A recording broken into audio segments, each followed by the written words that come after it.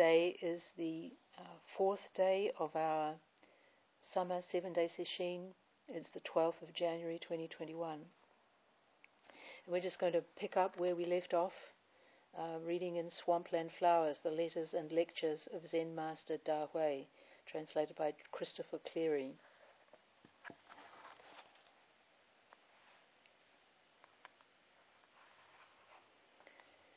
An ancient worthy said, "Fools remove objects but don't obliterate mind. The wise wipe out mind without removing objects."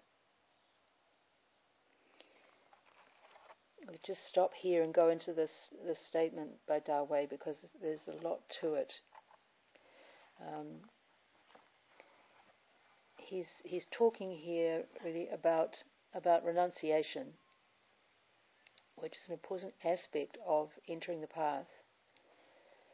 And when somebody thinks about aspiration, especially renunciation as a beginner, may think that it's our ordinary lives, conventional reality, that is the problem, stuff and people, and that renunciation involves giving up our things, leaving our relationships, our job or career, not having possessions and so forth. But this is really quite mistaken. And I'd like to read something that I wrote in a notebook on a retreat quite some time ago, and it's from a book about Mahamudra practice, and the book is called Pointing Out the Great Way. The author of the book is Dan Brown.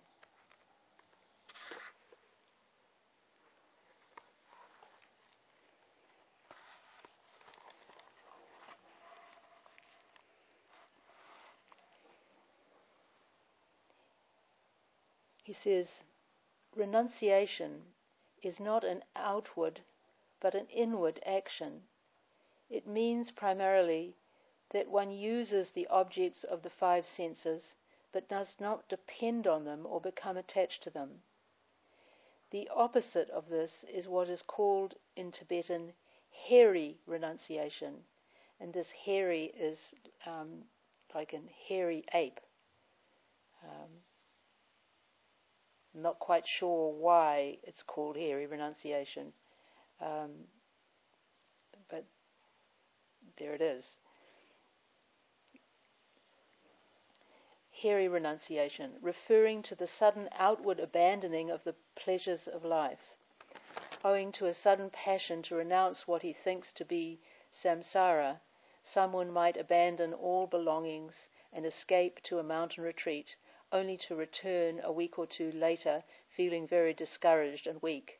Such renunciation is generally insincere and rarely lasts for more than a short time. When I was a receptionist at the Zen Centre in Rochester, from time to time I would get a call, usually if not always from a young man, who would say, "I want to be a monk. Can I come and be a monk?" And we always gently pushed such people to just come to a workshop first and try the centre out, because generally speaking that desire wasn't based on anything, any kind of experience of what that might be like. It was very much more based on aversion to present circumstances, and that's not renunciation. That's the other side of attachment, of course. He continues, "Attachment is the inability to separate oneself from something or someone, and is also giving all of one's energy to satisfying a desire, taking it as an ultimate goal. This is what has to be abandoned. In relations with people, Detachment means realizing the truth of impermanence and the non-ultimate nature of human relationships. Having developed such detachment, one should be happy to be with others, but at the same time be able to adapt to changing circumstances. A very important point. It's not about abandoning all our relationships, but abandoning that stickiness that can be so often there, where we want people to stay the way they are or stay where they are, and yet every single meeting in this world ends in parting.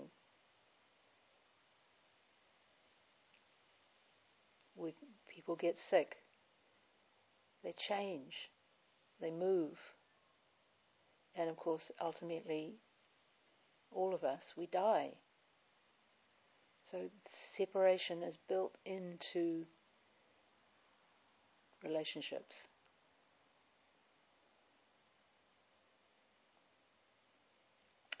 Genuine renunciation is never an impulsive act, but rather a slow transformation in the configuration of mental factors comprising the mental continuum and the karmic actions based on these. It's rather a technical way of saying that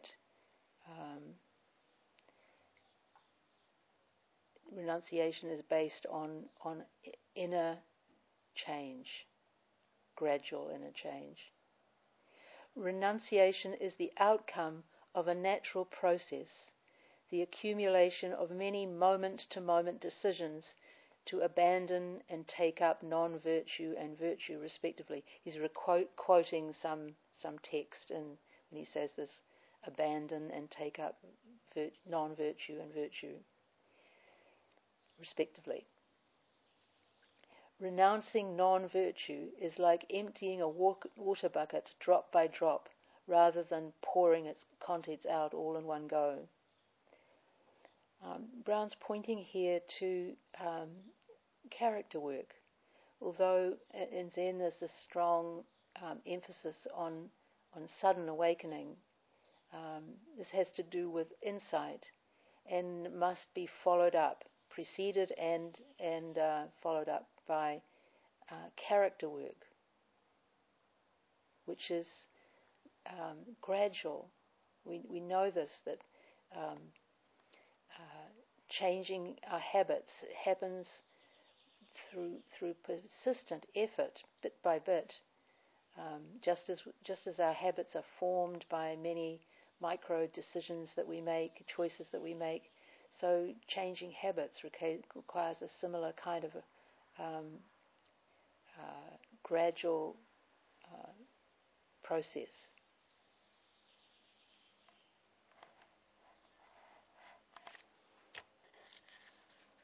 So when we have these dreams, fantasies about leading radically simpler lives with fewer responsibilities, fewer material needs, and so forth, we probably, if they haven't happened already, we're probably not quite ready for them yet. You could say that when we become simpler, our lives become simpler. It's an evolution that happens.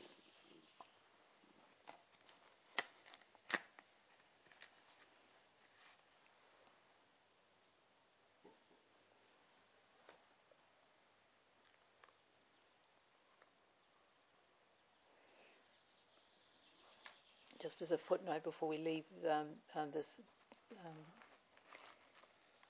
pointing out the Great Way text, Brown also says, which I think is a useful thing, meditation begins as an attitude, not as a formal sitting practice. It grows out of a deep desire to know, a deep desire to understand, to realize Buddha nature.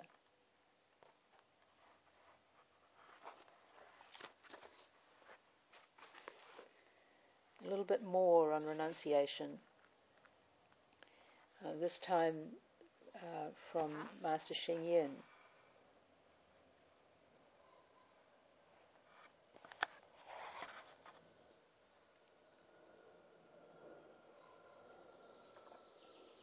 At the core of the Mahayana teachings are two related ideas, bodhicitta and renunciation. The Sanskrit bodhicitta can be translated as the mind of aspiration to bodhi, enlightenment, for the sake of all sentient beings. Thus, giving rise to bodhicitta also means that one gives rise to great compassion. Renunciation is the aspiration to depart from affliction and the cycle of birth and death. Without bodhicitta and renunciation, it is difficult to practice the Mahayana path. They are like two wheels of a bicycle. Lacking either wheel, the bicycle cannot move, but with both wheels in proper alignment, the vehicle can move forward smoothly. Similarly, in one who has aroused compassion as well as the wish to end the cycle of birth and death, the two aspirations work together like the wheels of a bicycle.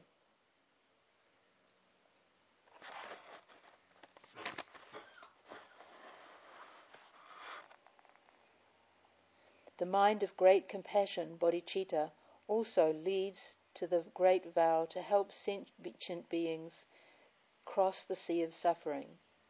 Yet, having such a vow requires that one also renounce attachment to sentient existence. So one generates renunciation at the same time that they generate bodhicitta. Instead of flowing along in the endless stream of birth and death and getting caught in the whirlpool of suffering, one chooses the way of the Buddha, with the wish that all sentient beings do the same.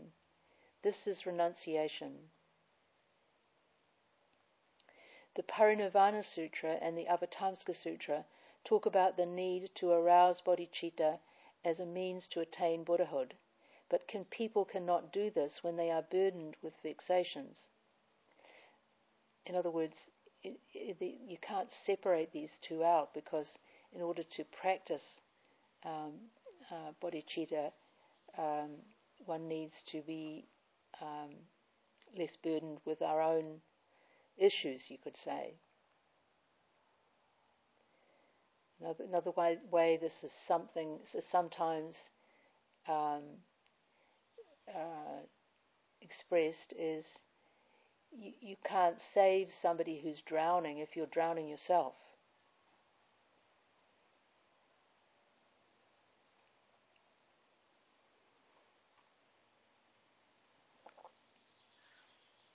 The Avatamsaka Sutra also says that those who give rise to bodhicitta will eventually attain Buddhahood. The Sutra of Complete Enlightenment says that sentient beings are already endowed with Buddhahood. But if that's so, why aren't we all Buddhas? It is because we are burdened with ignorance and vexation, suffering. How is it that the Avatamsaka Sutra says that once bodhicitta is aroused, we will eventually reach Buddhahood? Because in giving rise to bodhicitta, we take the first step toward Buddhahood. However, without generating this intention, no matter how hard we practice, enlightenment and Buddhahood will be remote. Since we have come here to practice, we already have a compassionate mind. But after arousing a mind to practice, people sometimes fall into wrong views, or their practice becomes unstable and inconsistent. So, one day we give rise to bodhicitta and renunciation, and the next day we have forgotten all about them.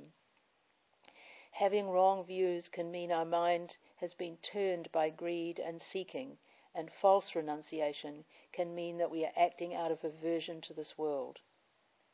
We can aspire to Buddhahood, but become greedy in seeking that state, and with false renunciation we are perhaps doing it to escape from the world. Both attitudes are mistakes. It comes back to these poisons, blind passions. We may have positive, lofty aspirations, but then those very aspirations kind of get hijacked either by greed, our desire to find ease and clarity and enlightenment, or aversion, our tendency to try to escape the struggles and difficulties of our lives.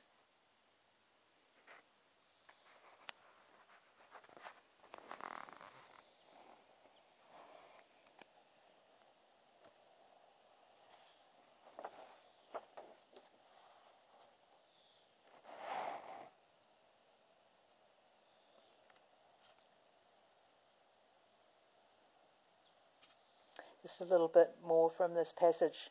He talks a little bit about the 4 great vows, the vows that we chant, that are common to all of the Mahayana, the East Asian Mahayana traditions. These are the 4 great vows that we recite daily: to deliver innumerable sentient beings, to sever all vexations, to master all Buddhadharma, and to accomplish Buddhahood. That's sort of a summary of them, slightly different wording to ours. But this does not mean just chanting these vows. It means making them an integral part of our lives. For the first vow, delivering sentient beings, we have bodhicitta. For the second vow, cutting off vexations, we have renunciation. How do we deliver sentient beings, and how do we cut off vexations? This is accomplished with the third vow, mastering all approaches to Dharma, entering all Dharma gates as we have it. Through cultivating the Dharma, we can benefit others and cut off our own vexations. So we see by this that bodhicitta and renunciation are inherent in fulfilling the vows. When we fulfill the first 3 vows, then we are fulfilling the 4th vow, attaining Buddhahood. While practicing the 4 great vows may be difficult, to fulfill them is to manifest bodhicitta in the most concrete way. Sometimes we recite the vows without really meaning them. When we take these vows, we should say them from the depths of our heart so that we actually mean it. Some people fear making vows because they think that the vows are too lofty for them to accomplish. They should know that the vows at least give us a direction and a path, and we try to fulfill them according to our own abilities and at our own pace. This is how vows work and why they're so important. To give us a direction and a path. It's not a matter of doing it perfectly. We're not going to. But to set our intention makes all the difference.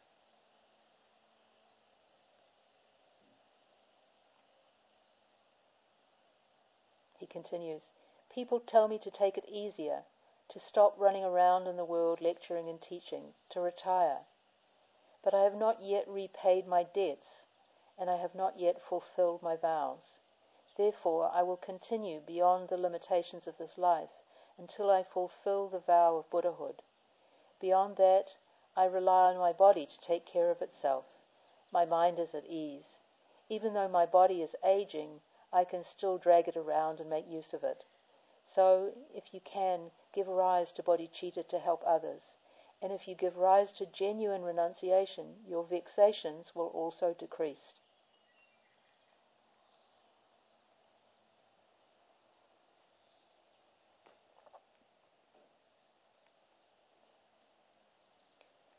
He continues, I have a student who told me she does not think she can become a Buddha. When I heard this, I assumed that it was because she did not believe she possessed Buddha nature. But then she said, Kshitigarbha Bodhisattva made a vow to deliver all the sentient beings in hell before becoming a Buddha. In that case, who am I to think about becoming a Buddha? There are many sentient beings that need help. I want to help them before I can think about becoming a Buddha. Kshitigarbha Bodhisattva, it's the Sanskrit name and has made this incredible vow to empty hell. That's his vow. We know Kshitigarbha as Jizo. This is the Japanized form of the Chinese name for this bodhisattva. But what an extraordinary vow! Because obviously, if you've got going to empty hell, you've got to live there. And think of people who go to the worst places to help others. People like Doctors Without Borders, sending medical people into the worst war zones, the poorest, most distressing environments. These really are sort of avatars of Kshitigarbha Bodhisattva.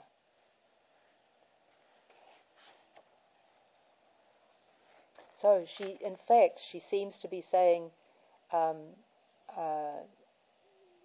that she can't become a Buddha, but in fact she's expressing her bodhisattvic aspiration. There are so many sentient beings that need help. I want to help them before I can think about becoming a Buddha. He continues, I realized that in fact she had really given rise to bodhicitta. Free from self-preoccupation, she was more concerned with other people's welfare. When a person can truly generate bodhicitta, that person's life and character will be transformed. They will have less vexation and more compassion for others. So when we generate body-mind, even if we are not enlightened, we are in accordance with Buddha Dharma. And he tells the story about another student, someone who had been studying with him for over 10 years, who stopped coming to the centre and stopped coming along to retreats. And when he showed up again after some time, Master Sheng Yen asked him what had happened, and he replied, very honestly, I feel I have learned everything you could teach me, so I didn't feel like coming anymore. I replied, yes, my Dharma is quite shallow, but coming here isn't just about learning something. Other people can use your help. When he heard this, he realized that he could be useful and started to come again. So in either case, by giving rise to bodhicitta, these two people benefit others. Having bodhicitta, one can establish affinities with other beings and help them. If I cannot teach you the proper Dharma, that is to my shame, but it is still good for you to arouse bodhicitta and help others, so long as there is no arrogance. So from now on, when you sit, I wish all of you would make vows.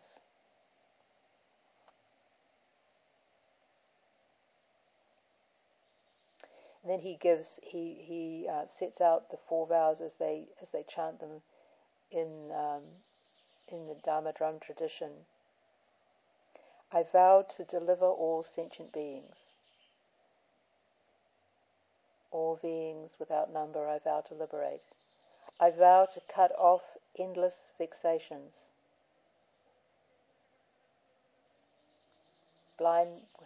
Endless blind passions I vow to uproot. I vow to master all approaches to the Dharma. Dharma gates beyond measure I vow to penetrate. I vow to attain supreme Buddhahood. The great way of Buddha I vow to attain. If you feel that these 4 great vows are too lofty, then you can make a smaller vow of at least keeping your method before you at all times and not lose it. Similarly, you can make vows in the midst of activity, such as may I walk and be free from vexations. Or, when I see small creatures, may I give rise to compassion. In all activities, we can generate vows to guide such activities. Generating vows is bodhicitta. Generating compassion is bodhicitta. Being free from vexation is bodhicitta, and it is also renunciation and wisdom.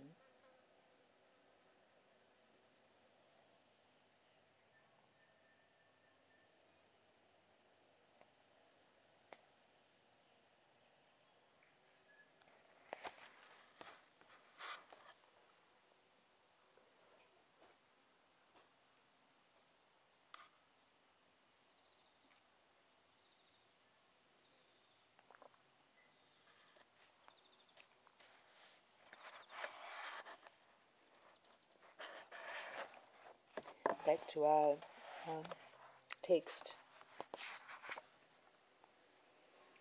So that was a rather long footnote on Da Hui's statement, "Fools remove objects but don't obliterate mind. The wise wipe out mind without removing objects."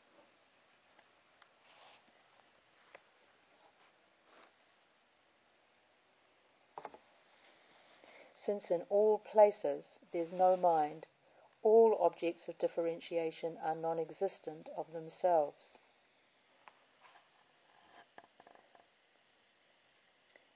Things are not the problem. The problem is the way that we, through our attaching and rejecting to things, reify them, make them fixed, when in fact they are all part of the flux, the flow of this great river of our world. Think here of the lines that we chant every morning when we do affirming faith in mind. If you would walk the highest way, do not reject the sense domain, for as it is, whole and complete, this sense world is enlightenment. That's also a very good summing up of shikantaza as a practice. For as it is, whole and complete, this sense world is enlightenment. You don't have to go somewhere else to find it, to some special environment or rarefied place.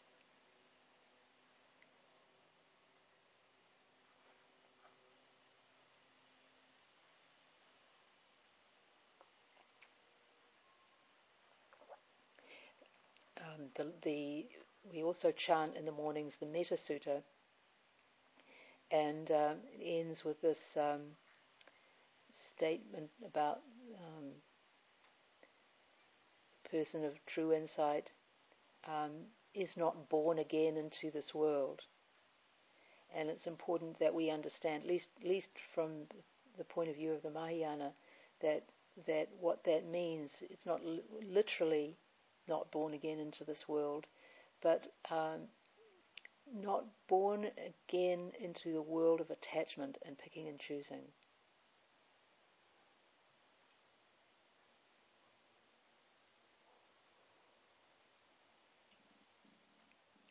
And a world in which we create birth and death through our attachments and aversions.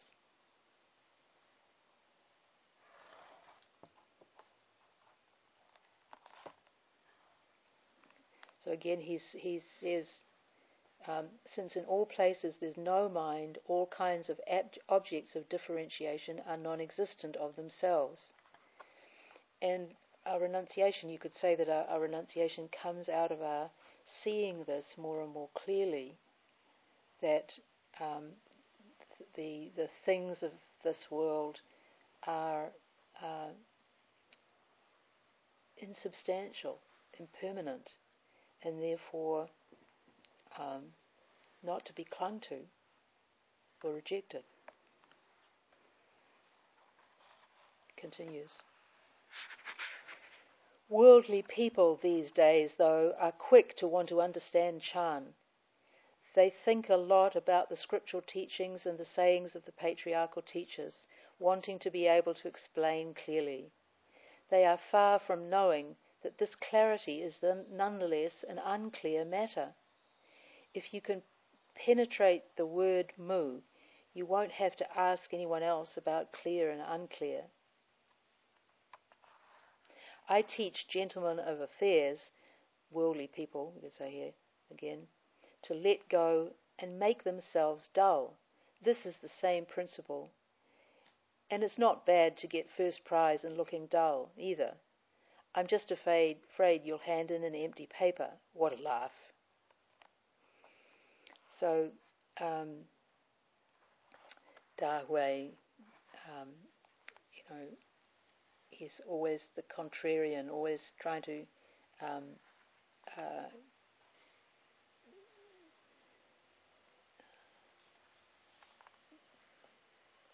upset the apple cart. could say, by saying things upside down and back to front.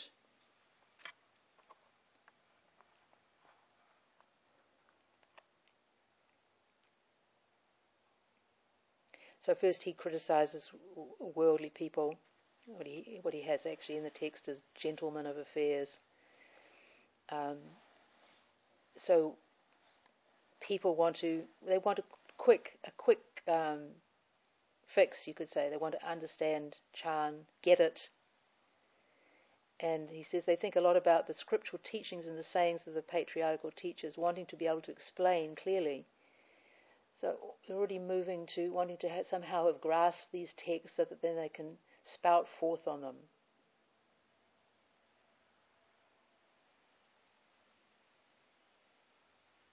They are far from knowing that this clarity is nonetheless an unclear matter. What does he mean by this? There's at least two possibilities. He may just be saying that the clarity of the teaching is not clear for these guys, these worldly people. Just saying that it's unclear for them, the people he's talking about. But there's another way you can also understand this. Think of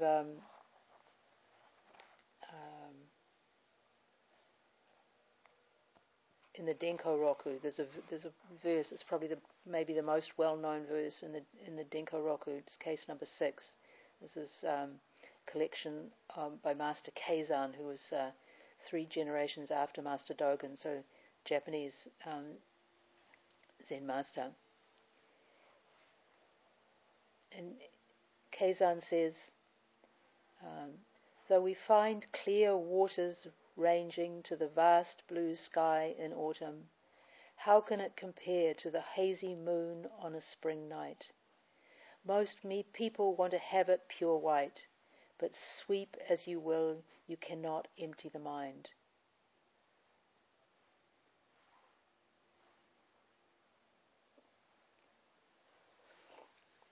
So comparing the truth here to a hazy moon.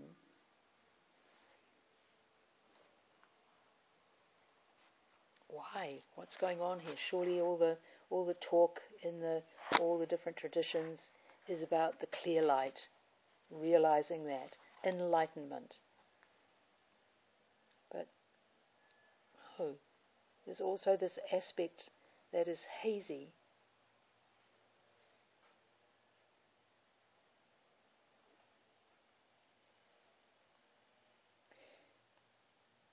This clarity is nonetheless an unclear matter.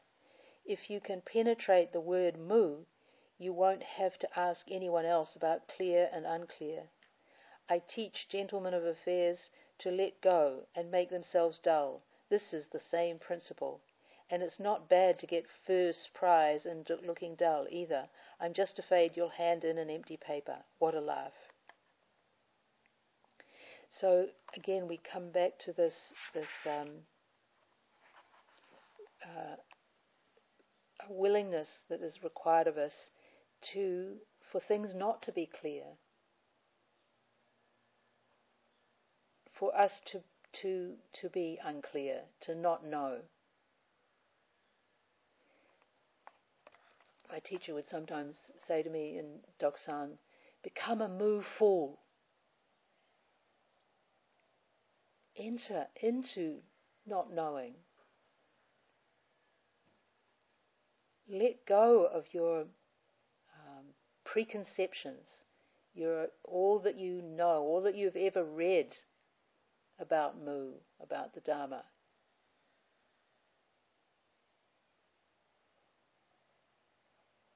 A questioning mind is an open mind.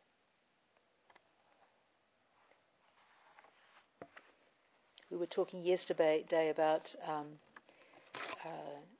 Keats's negative capability.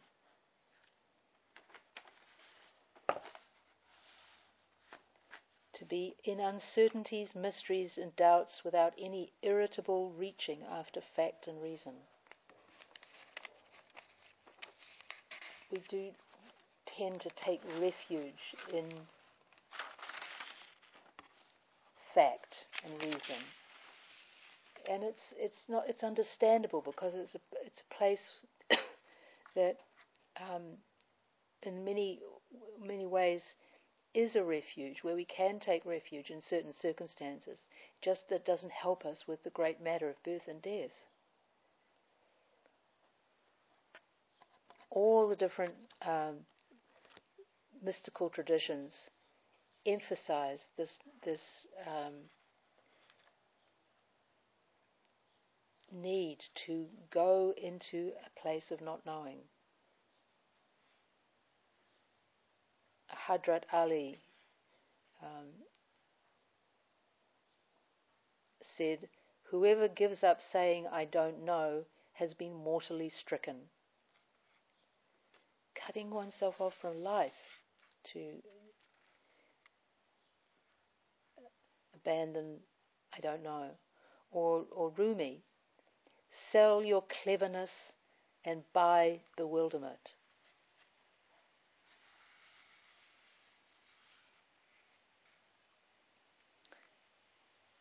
Or Master Ikkyu, "I never get lost because I don't know where I'm going."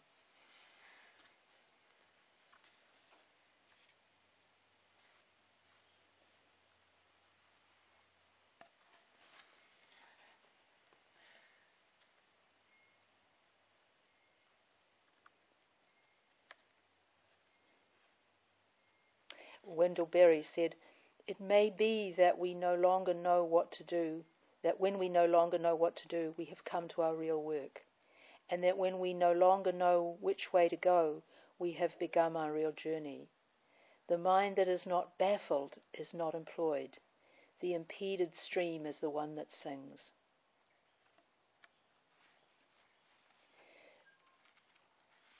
The final quote I have in this little collection of quotes about not knowing, it comes from Jorge Luis Borges, and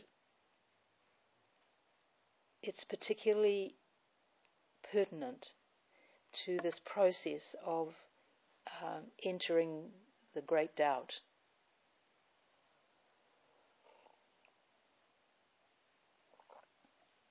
Lost, as water is lost in water.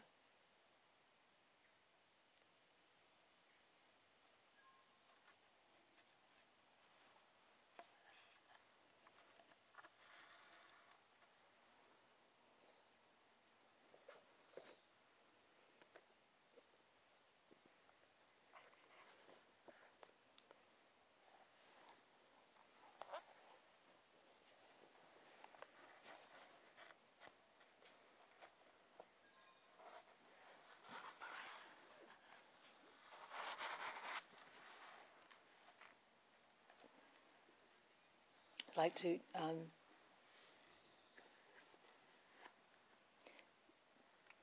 turn again to Master Sheng Yen, where he talks a little bit about Gongan practice, koan practice, because this practice is really tailored to helping us to enter into a place of not knowing.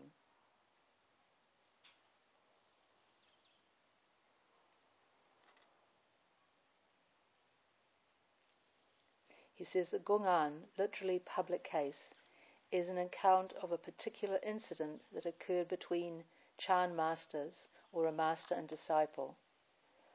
Some are composed from ancient Indian stories of early Buddhism. Typically, a Gongan does not make everyday sense. The participants in the story are not using ordinary logic. They are not talking common sense, yet between the two of them there is a very clear communication. The reader or meditator has the task of penetrating the meaning of that communication. A huado is usually a phrase or sentence from such a story. Remember, the huado is the nub or the essence. So it's what the story boils down to in terms of one's working on it and one's practice. So for the koan mu is the huado, and it's extracted from the story, the longer story about the monk asking the Buddha, about asking Joshua about whether the dog has Buddha nature. Some huados are made up on the spur of the moment or can be blunt questions such as, "Who are you?" In Song Dynasty China, gongans and huados became important means of training large bodies of monks in monasteries. Some teachers referred to this practice as using poison to extract poison. Using poison to extract poison. Many of us who've worked on koans can relate to this description of them as poison. Strong medicine. And taking medicine isn't always pleasant. Medicines are often bitter.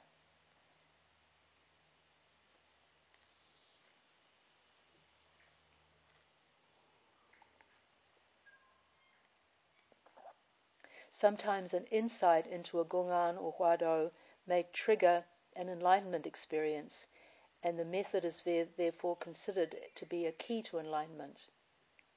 There are many gongans that have been compiled into collections with a commentary. When teachers present a practitioner with a huado, there is usually no talk of levels of use. The huado is to be approached directly, immediately, and should yield an instantaneous response. Yet many people, especially practitioners in the West, find this confusing. If a master says, "Go and investigate the huado," a practitioner may well go off and try to do so, but actually she may have no idea what to do and waste a lot of time. I would therefore like to present this practice in terms of 4 levels of use. Now, some people find the idea of levels helpful, others don't. And of course, everybody's practice is different. But some people may find these helpful to understand how to work with a koan and become more intimate with it. So the first stage he describes as repeating the huado or the koan. A master gives a student a huado to practice on, but normally it remains pretty meaningless to the student. He cannot question it, so he just repeats it, much as he would if he were reciting a mantra.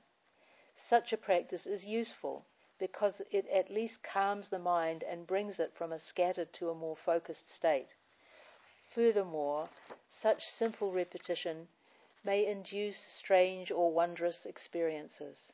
This again is like a person who evokes a powerful response through mantra practice, but one that must not be confused with enlightenment.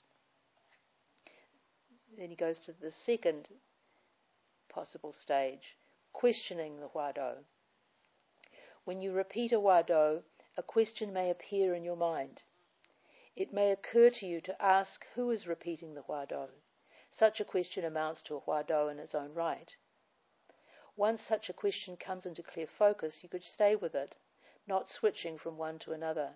You are still repeating the huado, but following it with an inquiring mind. So when the bringing of the koan to mind is accompanied by a sense of inquiry or curiosity. Then the third stage he lists is great doubt. When the practitioner feels an urgent need to understand the huado and to answer the question, the great doubt arises. There is now more or less an obsession with the question. You continue asking and asking with great earnestness and resolve. This is where one comes to be really seeing the value in doing it night and day, which we have the opportunity to do when we're in a sesshin environment.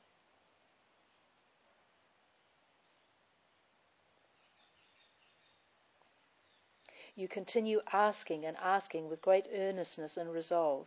The mind is so filled with the question that eventually the whole universe appears as one gigantic question. This is then called the great mass of doubt.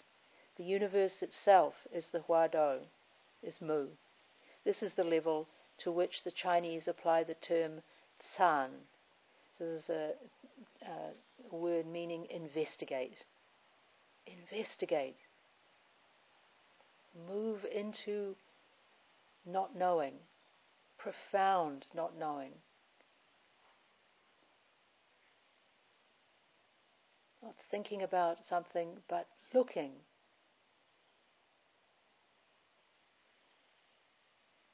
And then the fourth stage he lists is watching the Huado.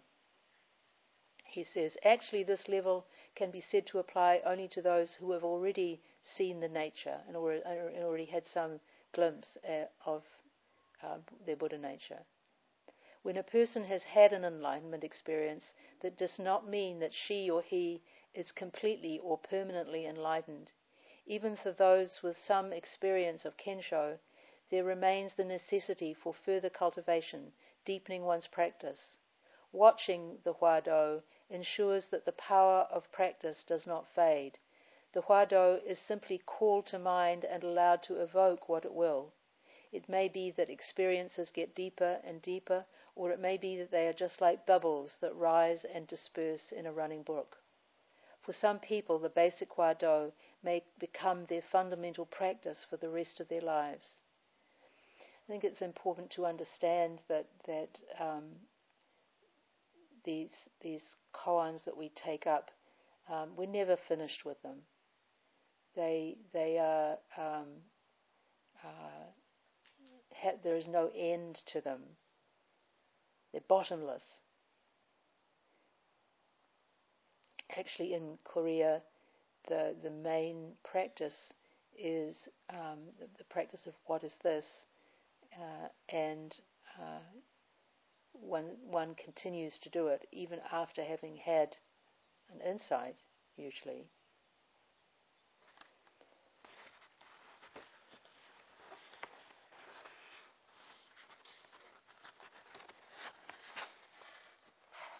So, just for the sake of balance here, we're just going to finish up with a little bit about Shikantaza.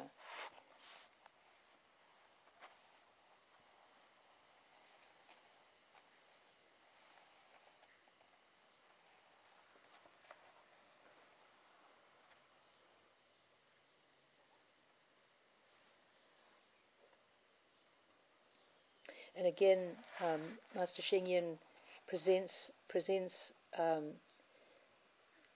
different levels. We're just going to look at the first of these. I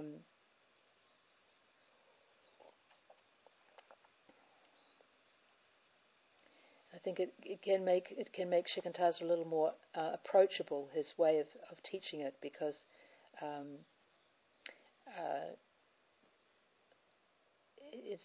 it's such a subtle practice that it can be hard to get one's mind around it. But he presents it in a way that is quite accessible. Not just being told to go and just sit.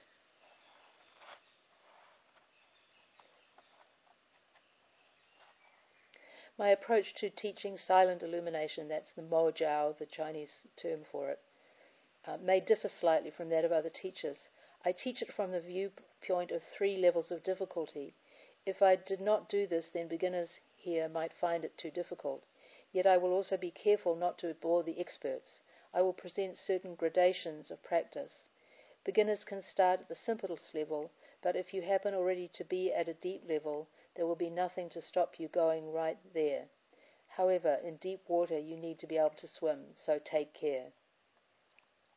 I can summarize the first level by saying, pay attention only to yourself sitting.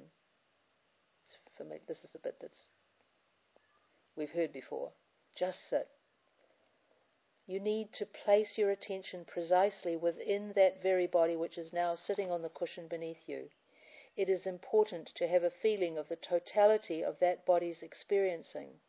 We do not focus on particular parts, the hands, feet, face, nose, posture, as such, nor especially on the breathing, nor on the location of the breathing sensation, but on the total integrated awareness of bodily presence.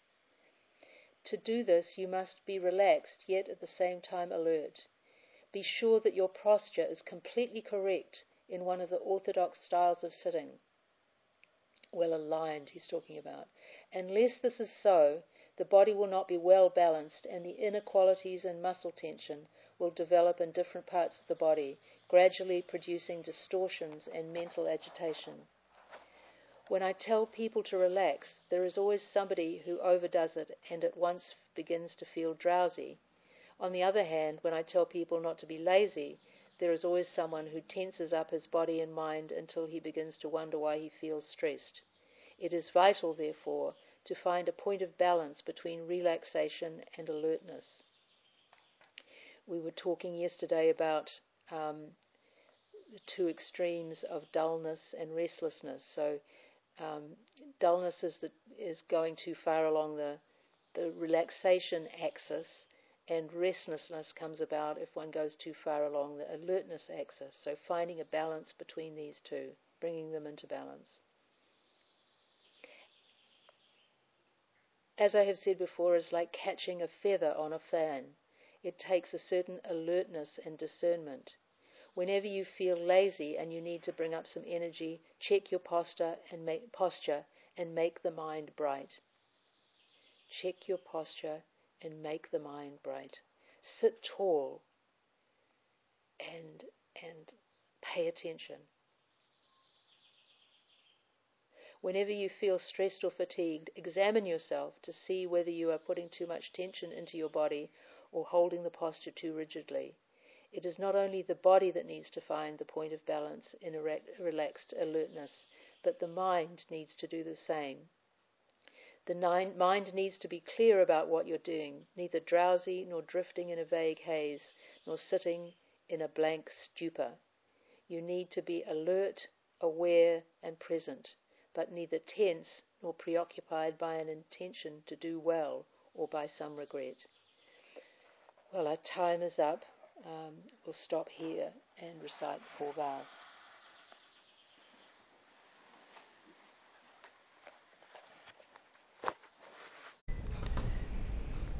The teaching you have received is offered freely.